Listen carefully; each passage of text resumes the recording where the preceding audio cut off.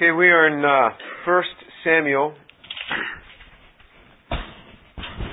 chapter 30. 1 Samuel chapter 30. And we're going to just overlap a little bit with what we read last time, and then we'll pick it up from there. So 1 Samuel chapter 30, verse 16. When he had brought him down, behold, they were spread over all the land, eating and drinking and dancing, because of all the great spoil they had taken from the land of the Philistines and from the land of Judah. David slaughtered them from the twilight until the evening of the next day, and not a man of them escaped, except 400 young men who rode on camels. So David recovered all that the Amalekites had taken and rescued his 2 wives. But nothing of theirs was missing, whether small or great, sons or daughters, spoil or anything that they had taken or anything they had taken for themselves. David brought it all back. So David had captured all the sheep and the cattle, which the people drove ahead of the other livestock. And they said, "This is David's spoil." So, remember, David lost everything to the Amalekites. The Amalekites had made a raid on Ziklag, which David had occupied. And David and his men lost everything. They lost their families, they lost all their possessions, and the city was burned. And now they went after the Amalekites, they got it all back. David was able to recover all. It says in verse 20, so David had captured all the sheep and the cattle which the people drove ahead of their other livestock. And they said, "This is David's spoil." So in other words, David's men, the 400 men who were with David, dedicated to David because of his willingness to go out and encouraging these men and saying, "We're going to go out and attack these people." David really showed, again, leadership in the midst of trouble. And he sought the Lord. He had sought the Lord for the first time in 14 months. He sought the Lord, and he went out after these people. And as a reward for this, his men committed to him all the livestock, not the original livestock which they recovered, but all the livestock which the Amalekites had taken on their other raidings. And remember, any raiding band or army would always have a lot of their own livestock because they had no refrigeration, so they would always keep live meat with them and then kill it as they needed it. So all the additional cattle that had been gotten was committed to David. That was given to David as David's spoil. And we'll see in a moment what David did with all of that cattle, but with all that livestock. So let's look in verse 21. So David came to the 200 men who were too exhausted to follow David, who had also been left at the brook Besor. And they went out to meet David and to meet the people who were with him. And David approached the people and greeted them. And all the wicked and the worthless men among those who went with David said, "Because they did not go with us, we will not give them any of the spoil that we have recovered, except to every man his wife and his children, that they may lead them away and depart." Then David said, "You must not do so, my brothers, with what the Lord has given us, who has kept us and delivered into our hands the band that came against us. And who will listen to you in this matter? For as his share is who goes down to the battle, so shall his share be who stays by the baggage. They shall share alike. So it has been from that day forward that he made it a statute and an ordinance for Israel to this day." So, remember when David had 600 men who were his soldiers, they had their families with them. The families were taken by the Amalekites. They set out with 600 men to go after the Amalekites. They were several days' journey ahead of them. David was several days' journey behind the Amalekites, and they were moving so rapidly that 200 of these men couldn't go any further. And so we remember that from verse 9 of chapter 30. So David went, he and 600 men who were with him, and they came to the brook Besor, where those left behind remained. But David pursued, he and 400 men, for 200 were too exhausted to cross the brook Besor, remained behind. So, now they're coming back from the battle. They're working their way back. They come to the brook Besor, and they're met by the 200 men. They were too exhausted to go forward in that original march. They meet the 200. And it says, look at how the Scriptures characterize this in verse 22. Then all the wicked and worthless men among those who went with David said, Behold, they did not go with us. We will not give them any of the spoil except what we have recovered, except to every man his wife and his children, that they may lead them away and depart. So there was a group of men among David's 400 that the Scripture characterizes as wicked and worthless. Well, what was the behavior of the wicked and the worthless? This is a pretty strong term. If we were to characterize somebody as being wicked and worthless, we'd be like, oh, don't judge that person like that. Don't, that's kind of hard. That's mean. That's not Christian. Well, the Scriptures themselves characterize these men like that. They say that they were wicked and they were worthless. And what was wicked and worthless about them? Well, one of their characteristics was that they did not want to share all this grand spoil that was taken. They said, okay, for these 200 men that didn't go with us. Now, the reason for their not going was not because that they were lazy. It says that they were really too exhausted to go on. They had just marched down several days' journey from the north where David had been with the Philistines. And now they were moving at such a pace, they just couldn't go on.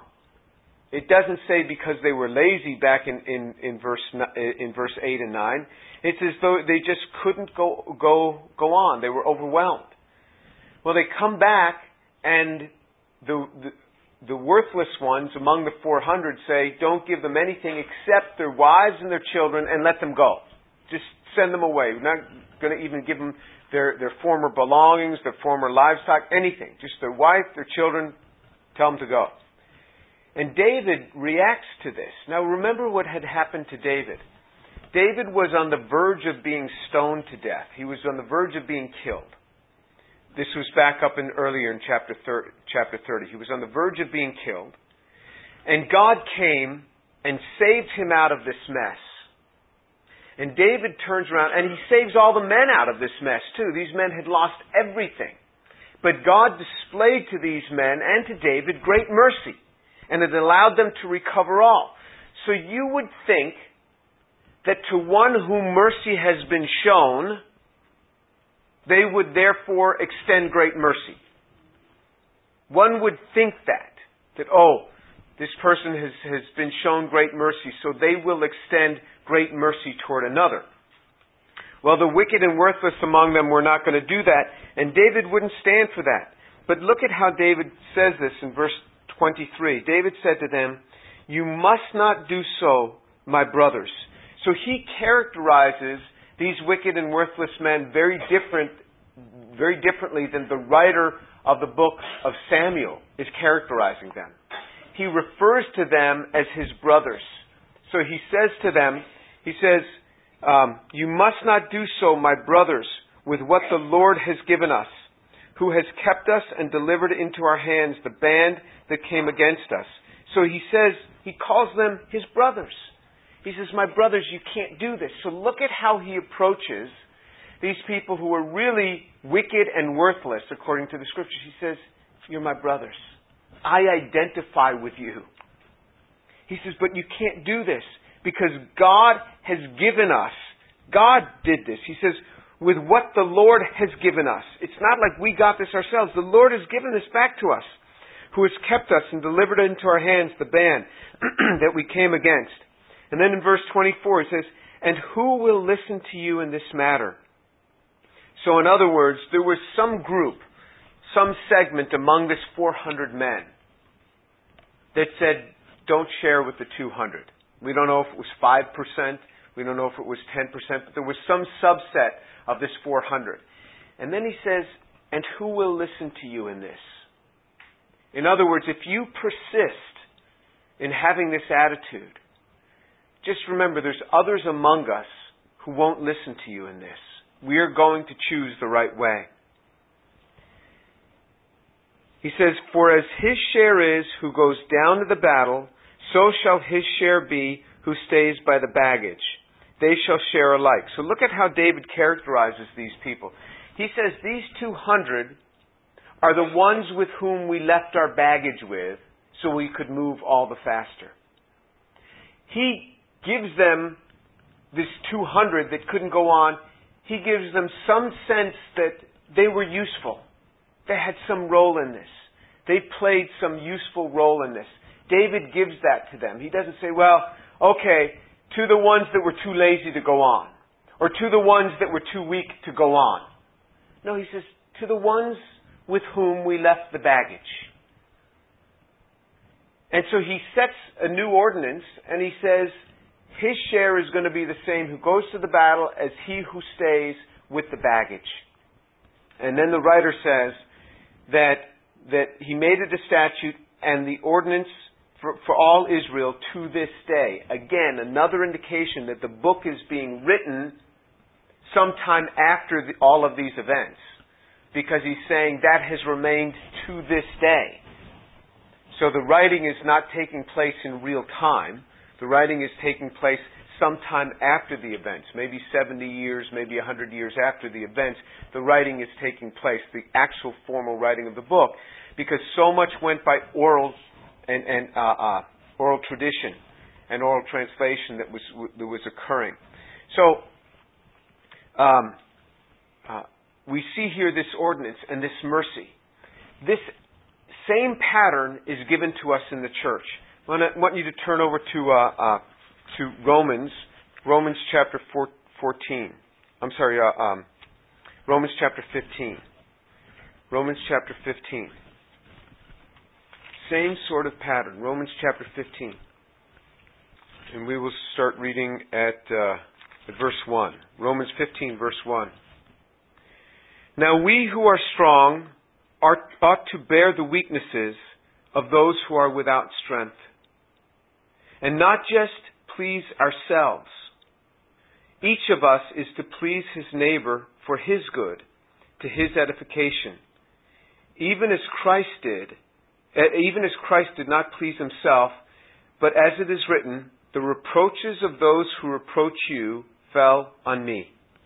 So in verse 1, "Now we who are strong ought to bear the weaknesses of those without strength, and not just please ourselves."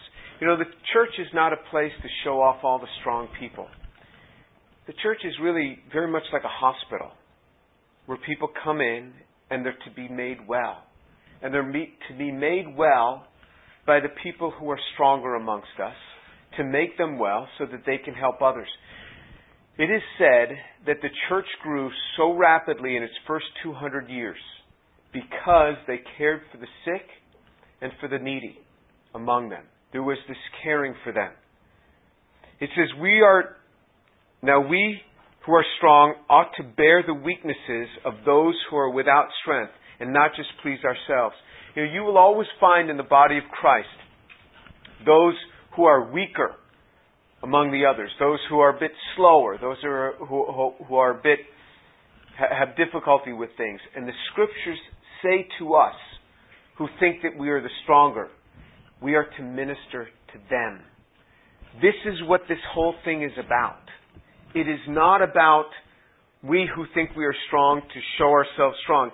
It is about ministry. The body of Christ is about ministry. This is what it's for. It's for ministering to others. David said, you can't do this. Those who couldn't go on, they took care of the baggage. He gave them some role. He gave them some assignment. That you can take the weaker among the group and give them some task. This is your task. So that they feel that they have something. Even if it's as simple as staying with the baggage. And then he says, their role is the same as the others of us. Their reward is going to be the same as the others of us. Even though, we might have different roles, their reward is going to be the same. And then, this is a very nice way of putting it. Now we who are strong ought to bear the weaknesses of those who are without strength and not just please ourselves. Remember, the body of Christ is not about me. It is not about us. It is not about, I just feel I'm not getting enough out of that. No, the body of Christ is where we serve. If you don't have a capacity in the body of Christ in some way serving, if you're not in a Christian group on campus where you're ministering, or in the body of Christ where you're ministering, whether it's teaching 80-year-olds or 8-year-olds or doing something like that, you're probably not bearing one another's burdens. You're not carrying the weaknesses of others. And you know what it is? Then we're looking at ourselves. We're looking at ourselves. This is all about me. We each have to have a role in the body of Christ. It could be in this local church. It could be in a campus group. But you have to have a role. Because what happens is, there's this feeling like, I'm a transient. I'm just a student here. And when I get done with school, then I'll serve. That is a lie. You will not. What you are today, you will be. All right? If you're lazy and not doing anything for anybody else and just worrying about yourself, that is the way you will be when you graduate. You will not change. And, I speak to many people who go out and get jobs and they think, I had more time as a student. And students can't fathom that. They think, you don't have exams to have to worry about, that you have to study for at night. You got all sorts of other things that you got to run to and tend to. You must be serving in the body of Christ. There must be some role of service. And if you have nothing to do, come and see me. I will get you with people that will allow you to try different things in the body of Christ and find a role. Remember, attending Agape, attending InterVarsity, attending BSM is not service. That is, again, feeding our faces. That is not service. Service is serving in those capacities. Be an MC, set up the sound system, play music, control the slides, teach a small group Bible study. That is service. That is service. This is what it calls us to. And He calls us to serve in this way. Now, let's take this concept of mercy. These men had just been shown this tremendous act of mercy by God. And you would think that they would extend it. But that doesn't always happen. It doesn't always happen. In fact, sometimes those who have received so much mercy can be absolutely merciless in the way they are toward others. And you look at this and you scratch your head. Why is it this way? Because our hearts are sick. Look at this passage in Matthew chapter 18. Look at a story that Jesus told about this. Jesus was quite direct about this. Matthew chapter 18, verse 23. For this reason, I say, for this reason the kingdom of heaven may be compared to a king who wished to settle accounts with his slaves. When he had begun to settle them, one who owed him 10,000 talents was brought to him. But since he did not have the means to repay, his Lord commanded him to be sold along with his wife and children and all that he had, and repayment to be made. So the slave fell to the ground and prostrated himself before him, saying, "Have patience with me, and I will repay you everything." And the Lord of the slave felt compassion and released him and forgave him the debt. But the slave went out and found one of his fellow slaves who owed him 100 denarii, and seized him and began to choke him, saying, "Pay back what you owe." So his fellow slave fell to the ground and began to plead with him, saying, "Have patience with me, and I will repay you." But he was unwilling, and went and threw him in prison until he should pay back what was owed. Okay, so this first slave owed this enormous debt. So the New American Standard puts it in terms of talents, owed him 10,000 talents. So then in the margin it talks about how much a talent is. So 10,000 talents, and then if you go ahead so a talent was worth more than 15 years' wages. Okay, so one talent was 15 years' wages. So you got 10,000 talents times 15, so that's 150,000 years' wage. All right, so let's just say that he was a typical working man, construction type, $25,000 a year. So you got $25,000 times 150,000 years, that's $3.75 billion. That's the debt that was owed. $3.75 billion. Now, most of us could never pay that back in our lives. In fact, there's only a few people in the world that have made enough money to pay back a debt like that. So you've got $3.75 billion is the debt that is owed. So this is the way Jesus tells this story. And in fact, Jesus took this number because it meant something. There was a debt that could not be paid, and so the penalty for that is that he was to be sold along with his wife and his children. They were all to be sold into slavery until the debt was paid. And the debt, of course, could never be paid. And so then this slave goes out, and you would think that this slave would have tremendous mercy. So let me just teach you the difference between a million and a billion, because most people don't know, because we don't deal in those numbers very often. But this is a change in 3 orders of magnitude, a million to a billion. That's 10 to the 6th to 10 to the 9th. If you had 10 to the 6th or a million seconds is 12 days. Okay? A million seconds is 12 days. A billion seconds is 32 years. Is there a difference between 12 days and 32 years? If you go up another 3 orders of magnitude to a trillion, you get 32,000 years. There's a difference between 32 years and 32,000 years.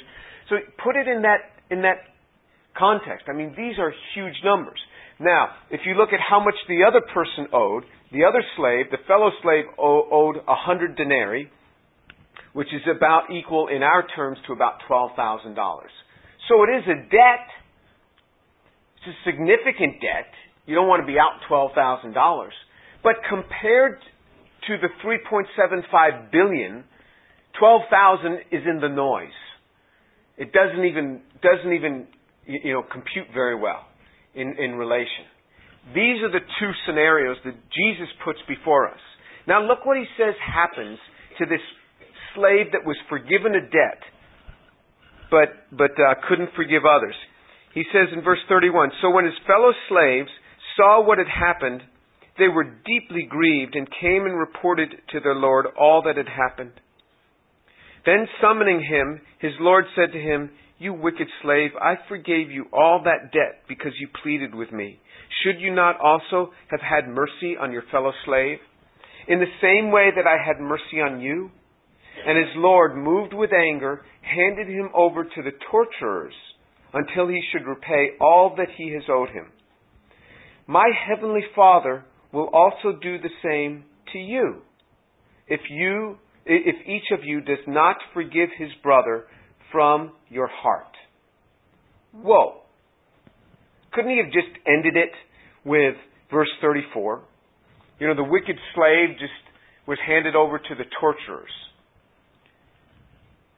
This is what Jesus said. This is nice Jesus who loves the little children, who welcomes all. Look what he says. He says, "My heavenly Father will also do the same to you, if each of you does not forgive his brother from your heart." We don't have the prerogative to hold a grudge. We're not allowed to. Don't you see the standard that is upon us as believers is higher than the standard that is upon people of the world? Jesus raised the standard of the law for us. He set us free from the law, put us under the law of grace. But under grace comes great responsibility. He said, he didn't just say, it's sort of like it might happen to you. He said in verse 35, "My heavenly Father will also do the same to you." Well, who is he teaching? He's teaching his disciples here. "My heavenly Father will do this to you if each of you does not forgive his brother from your heart." We cannot keep these grudges because the standard that is upon us is higher than the standard that is upon others. And whatever we sow, we reap. If we hold grudges, people will hold grudges against us. If we learn to forgive, people will learn to forgive us. We can't hold these things. As it said, each person is entitled to a bad day. Maybe the person who got upset with you had a bad day. You can't hold the grudge. You've got to let this thing go. We can't deal with people as they have dealt with us. We have to show mercy. We have to show mercy. It's interesting because as a people, the Jews have been so oppressed for thousands of years, so oppressed. And when I go to Israel and I see sometimes, and I love Israel, I really love Israel, and I care a lot for that place.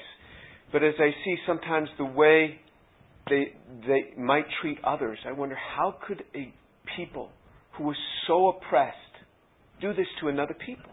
You wonder about that. Then I look back at myself. I mean, the same thing. The same thing.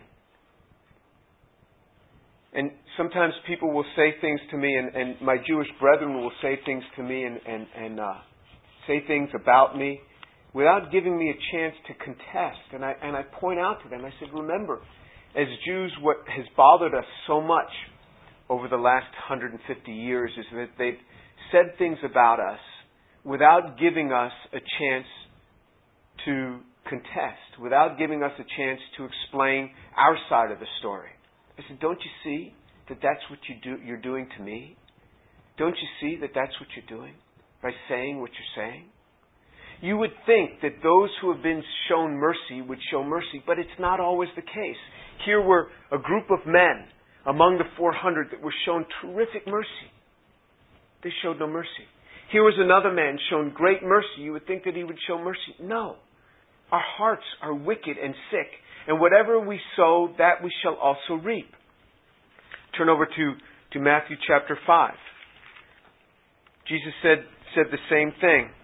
Jesus said the same sort of thing in Matthew chapter 5, verse 14. Matthew chapter 6, verse 14. Matthew 6, verse 14. For if you forgive others their transgressions, your heavenly Father will also forgive you. But if you do not forgive others, then your Father will not forgive your transgressions. Wow. You want to hold things against other people? Do you want to? I mean, this is pretty serious business. Jesus said this. This is when Jesus' disciples said, teach us how to pray. This is what Jesus said to his disciples after he taught them how to pray. Because he told them in their prayer, in verse 12 of Matthew chapter 6, it says, forgive us our debts as we have also forgiven our debtors. So this is what we pray when we pray this prayer that Jesus taught us. Forgive us our debts as we have forgiven our debtors. And you know what the Father says? Oh, okay. So, if you don't forgive others, I won't forgive you. I mean, it's fair that He gives us what we ask for, right? It's the very thing we ask for when we pray that prayer. He holds us accountable. We are held accountable. You know, the group of people often that has the hardest time to release in this are people that have been sexually abused. And they're like, I could just never let this thing go. And they say, you know, you don't have to love this person that did this, but you have to let it go. And you have to say, Lord, I forgive them. I forgive them. And you speak that word. You speak that word every day. And say, Lord, give me forgiveness for them. Give me forgiveness for them. And you will see the Lord will begin to work something in your heart. That the Lord can work forgiveness, because I'm not the one asking you to do this. It is the Lord Himself who was crucified. And as He was on that cross, He looked down and He said, Father, forgive them, for they know not what they do. And you know, in the kingdom and in modern Christianity, we are gracious with our pleas to people, and we invite people. But Jesus was very, very firm with things. And Jesus could say things quite strongly at times.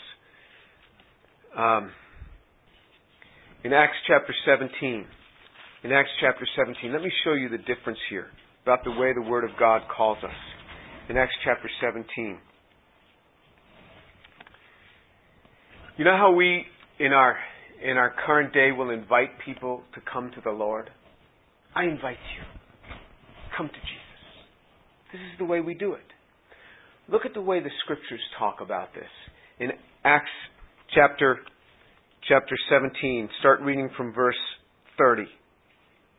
Therefore, having overlooked the times of ignorance, God is now declaring to men that all people everywhere should repent, because He has fixed a day in which He will judge the world in righteousness through a man whom He has appointed, having furnished proof to all men by raising Him from the dead.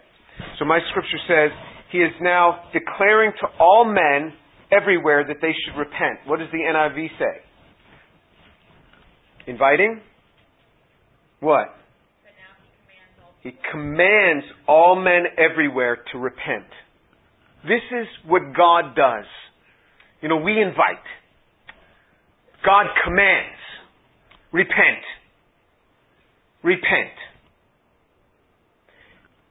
Jesus says, if you don't forgive, your Heavenly Father won't forgive you. Jesus says, if you don't show mercy, you're going to be turned over to the torturers, just like happened to that man, and my Father will do it to you. That's kind Jesus. Kind Jesus characterized it just like it is. He commands us to repent. He commands us to forgive our brothers from our heart, lest He won't forgive us. There's a command here. What do you want to do with that? We can couch it in all the invitation we want, but the Bible doesn't. The Bible commands us to repent, commands us to show mercy, commands us to forgive our brothers from our heart, not just, I forgive you. It's not like that. He says, you're commanded to forgive from your heart. I don't have it in my heart. Well, ask of God and see what He will do. This is what the Scriptures display to us. He commands all men everywhere to repent. Let's pray.